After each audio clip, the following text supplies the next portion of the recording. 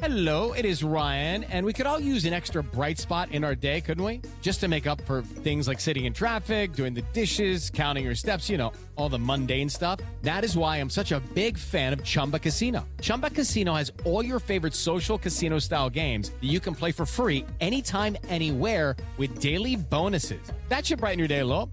Actually, a lot. So sign up now at ChumbaCasino.com. That's ChumbaCasino.com. No purchase necessary. VGW Group. Void where prohibited by law. See terms and conditions. 18+. You are listening to the Next Best Picture podcast, and this is my interview with the director and writer for God's Country, Jullian Higgins. Did you see a red truck this morning?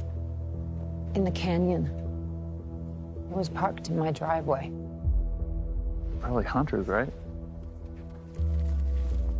I don't know. I heard about you. Just didn't know it was this canyon. Did they threaten you at all? Not overtly, but I have definitely been made to feel threatened. Where are you from originally? New Orleans. I teach at the university. Out here, things are a little different.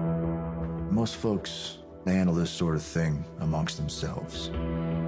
I guess I'm not most folks. Should we call for backup? What backup? We've got 2 officers to cover 300 square miles. I don't feel safe in my own house.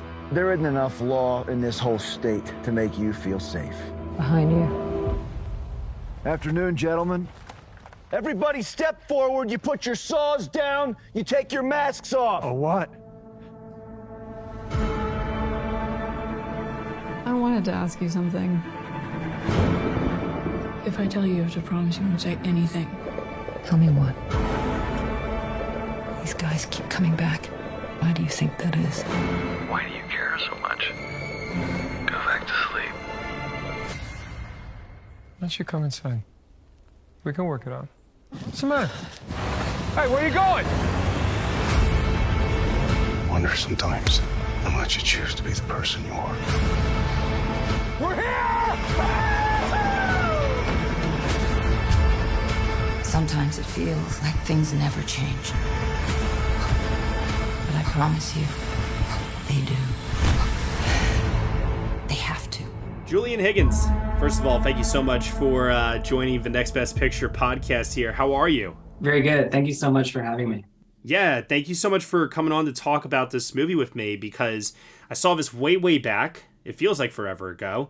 Sundance, virtually, at home, shook my soul. Thank you very much for that. And I was really excited to watch it again because it was definitely one of the more impressive films that I saw at the festival earlier this year. So congratulations on that, because I saw quite a lot of films during that festival. I bet you did. It's really saying a lot because there were a lot of good movies in the festival this year. And I really appreciate that. I do hope you get to see it on a big screen sometime with some real big sound. Because it's definitely, what the movies that inspired me when I was a kid were these epic films like Lawrence of Arabia and like Ron, stuff like that, and I tried to make an epic movie with an independent film budget. But it's designed to be seen on the big screen. So I think that actually does come across, because I want to talk about this opening shot in particular and how you thematically set up the film here with the empty classroom, this slow, what appears to be a dolly, I think, of the slideshow of the people that I'm assuming I'm reading into the message of the movie here. Basically a slideshow of the people that white men have stolen everything from in the course of this country's history. Am I accurate in saying that?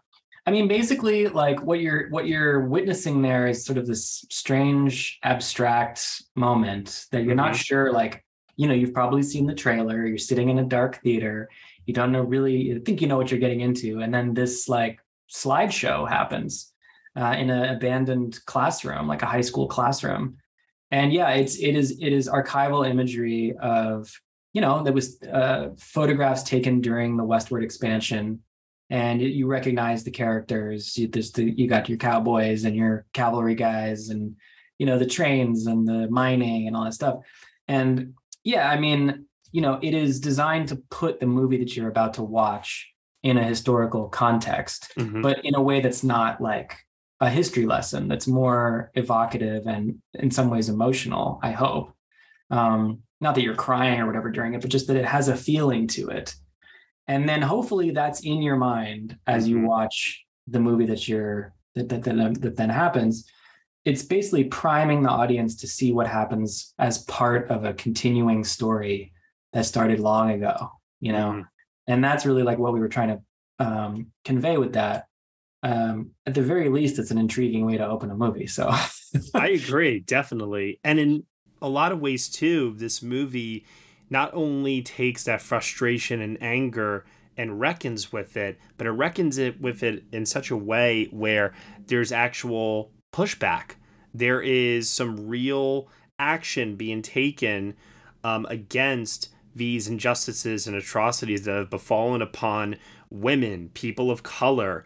And so what I love that Sandra exemplifies in this is strength, even if she has to resort to violent means to do so, because at the end of the day, what is being done against her is morally wrong. Hey guys, it is Ryan. I'm not sure if you know this about me, but I'm a bit of a fun fanatic when I can. I like to work, but I like fun too. It's a thing. And now the truth is out there. I can tell you about my favorite place to have fun. Chumba Casino. They have hundreds of social casino style games to choose from with new games released each week. You can play for free anytime, anywhere. And each day brings a new chance to collect daily bonuses. So join me in the fun. Sign up now at ChumbaCasino.com. No purchase necessary. VGW Group. Void where prohibited by law. See terms and conditions. 18+.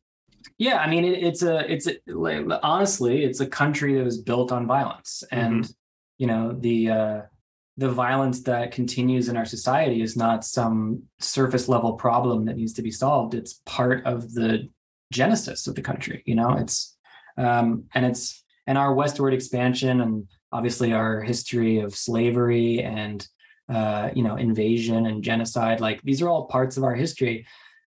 And you can still be an American and know all of that. You know, it's not unpatriotic to know that information and to accept that these things happened.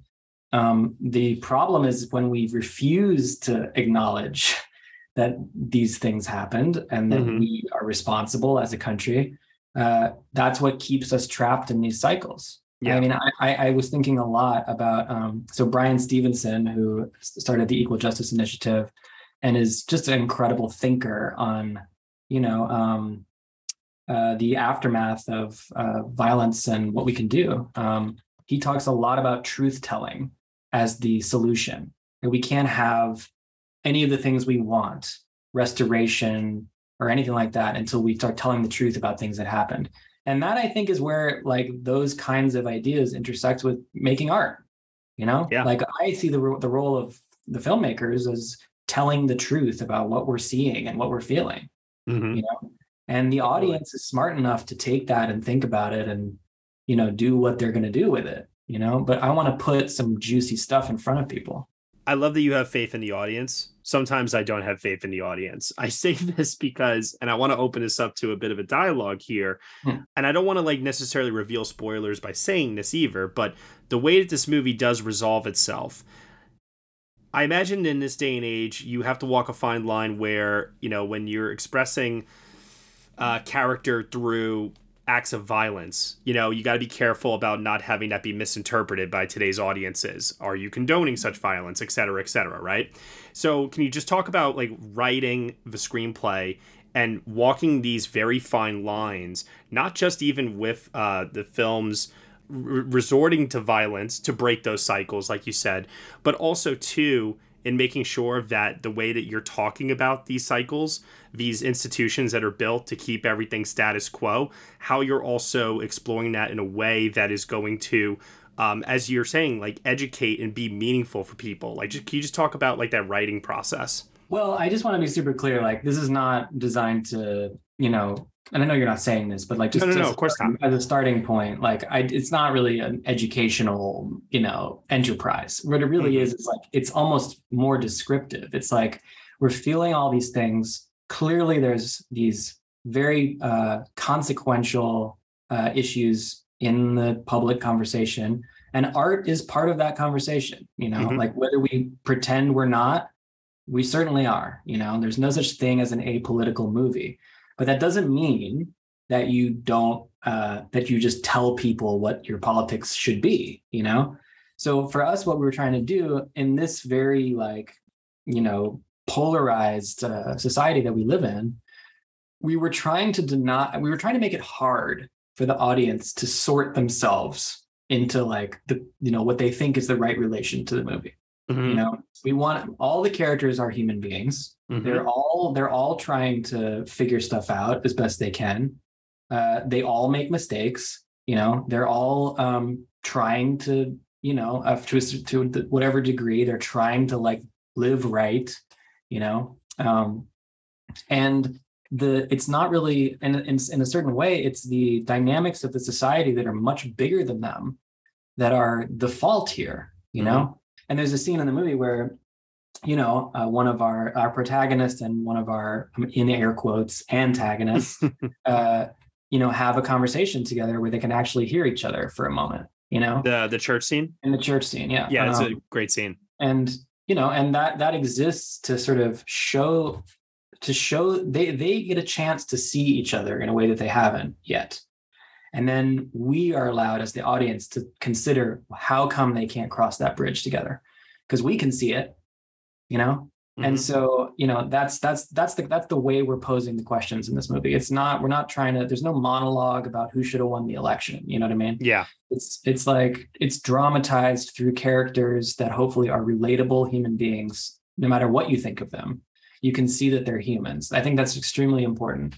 And, I don't know. I could go on about this for a long time, but I don't know. Is that you said you wanted? No, to yeah. I mean, just even hearing you talk about this, like in that descriptive sort of way, it's helping so much with contextualization here, because I watched this movie and everything that you're saying in terms of it challenging me as a viewer, it happened, and I love that. I love feeling that. A lot of audience members I talk to don't like that sometimes, but for me, the more cerebral, the better. Yeah, I mean, I wonder how much it really is this chicken and egg thing that everyone's thinking about, as far as like, why are we getting the media that we're getting?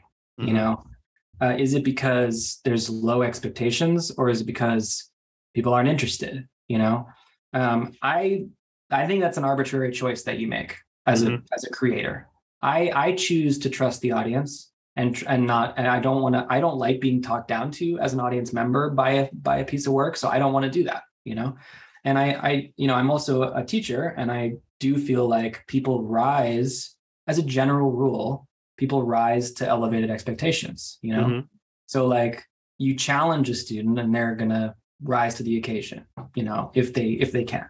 Yeah. And so that's kind of how I approach film as well. Like I want to provoke curiosity.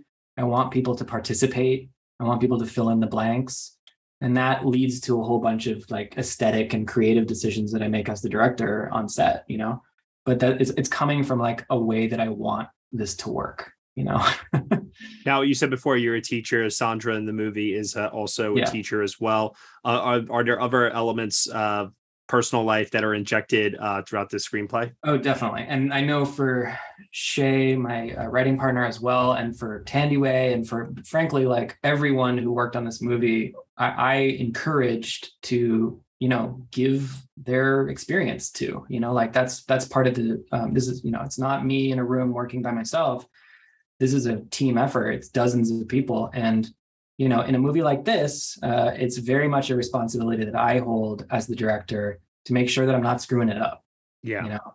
And so yes, absolutely. When Shay and I were writing the movie, there's so much in here about our mothers, you know, and like Shay was raised by a single mom, and, you know, he has always wanted to honor and, you know, represent people like his mom in genre storytelling, which is the kind of storytelling he loves, you know, which is why I wanted to work with him on this, you know? Yeah. And I grew up with my mother is she teaches, she's a college professor. She teaches women and gender studies. She teaches film. She teaches literature. She teaches French, you know?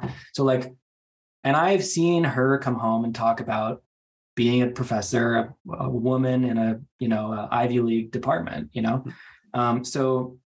Hey there! I'm Hannah. And I'm Audrey. We are a sister filmmaking duo and co-hosts of Sleepover Cinema, our show where we analyze the films that created the collective unconscious of the girls, gays, and theys of the late 90s and early 2000s. Princess Diaries, The Cheetah Girls, Aquamarine, Cinderella, the one starring Brandy. We haven't stopped thinking about these movies since we first saw them, and we want you to rewatch them and review them with us. Are these movies as bad as critics would have us believe? Do we even care if they are? We are always unpacking that very question on Sleepover Cinema. Check out Sleepover Cinema wherever you get your podcasts or at evergreenpodcasts.com. See you soon. You know, a lot of experiences, a lot of our experiences and the experience of people we love are in this movie. A lot of our feelings about the world and about what's happening are in this movie. It's intensely personal for me and certainly for others who made this movie. I'm running short on time here because, quite frankly, I just love listening to you speak about this because, as I said before, this is one of the most thematically complex and one of the most interesting movies that I've definitely seen this year. So, as you said before, I feel like this conversation could go on for hours upon end. Well, let's do it. No, we can't do that. Let's find another occasion. I'm sure there are other people waiting to get a chance to speak with you. So, but I will say this: at the end of the movie, Sandra breaks the fourth wall, looking directly into the camera at the audience. And the final shot of the movie, in many ways, I think, mirrors the first shot in terms of that slow push in. So can you just talk about bookending the movie with that? And also, too, I know you're not going to answer this probably, but what do you think happens to Sandra at the end of the film? You're right about that. However, I figured I would ask anyway, just in case. No, it's great. I mean, so there are a number. I'm very happy you picked up. I mean, you know, there's a number of films that end with characters looking in the frame. Mm-hmm. I wanted this one to be different, but I do think that that's what needs to happen. So we set that up throughout the movie. There's actually a number of times in the movie where other characters look in the lens. Okay, and it's subtle, but like every one of the characters looks in the lens at some point or another. It's just that in the experience of the movie, you're with Sandra. Mm-hmm. So when the other characters look at the lens, they're looking at her, you know, and you're experiencing her discomfort at being looked at a certain way as a Black woman in this landscape, being looked at by the white men who really have all the power. And so you process it differently. At the end, Sandra is the person looking at you now, and that is designed to make you uncomfortable. Mm-hmm. And based on the end of that movie, what happens at the end, I think it makes sense that you should be uncomfortable.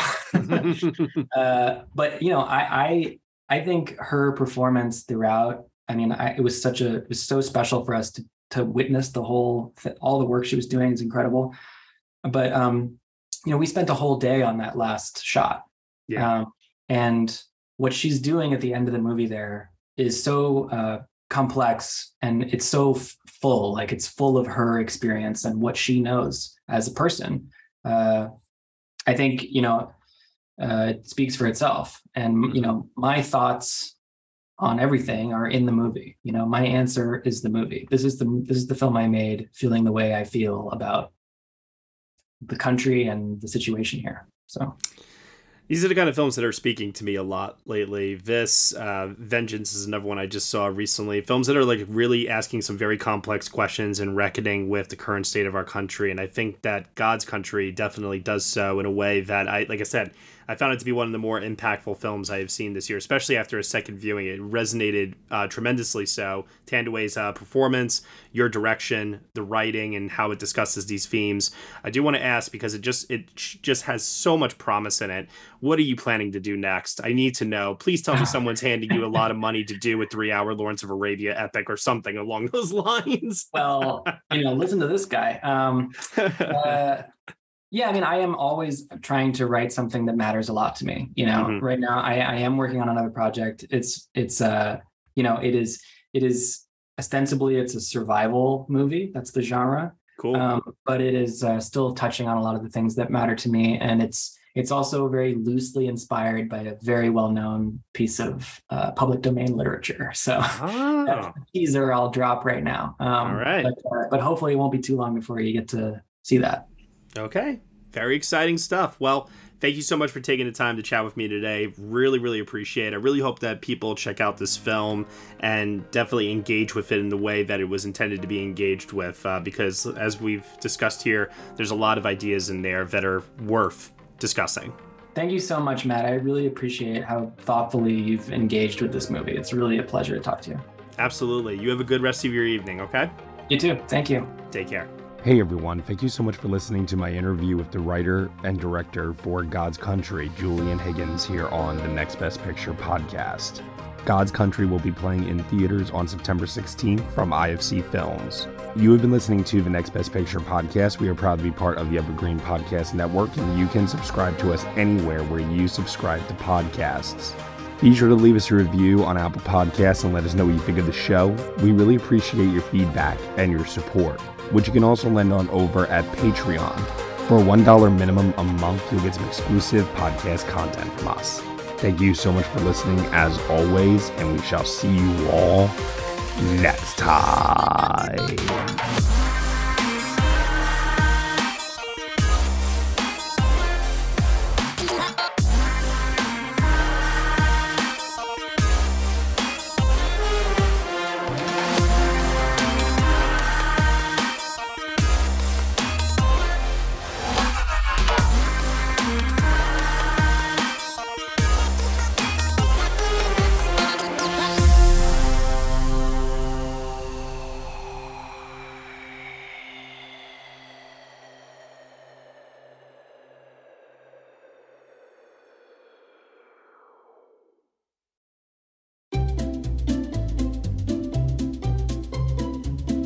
Hello, and welcome to Novel Conversations, a podcast about the world's greatest stories. I'm your host, Frank Lavallo, and for each episode of Novel Conversations, I talk to two readers about one book. And together, we summarize the story for you. We introduce you to the characters, we tell you what happens to them, and we read from the book along the way. So if you love hearing a good story, you're in the right place. Our 9th season is coming this fall. Tune in to hear from some of the all-time great authors, Charles Dickens, Jules Verne, F. Scott Fitzgerald, and more. Subscribe to Novel Conversations wherever you listen to podcasts.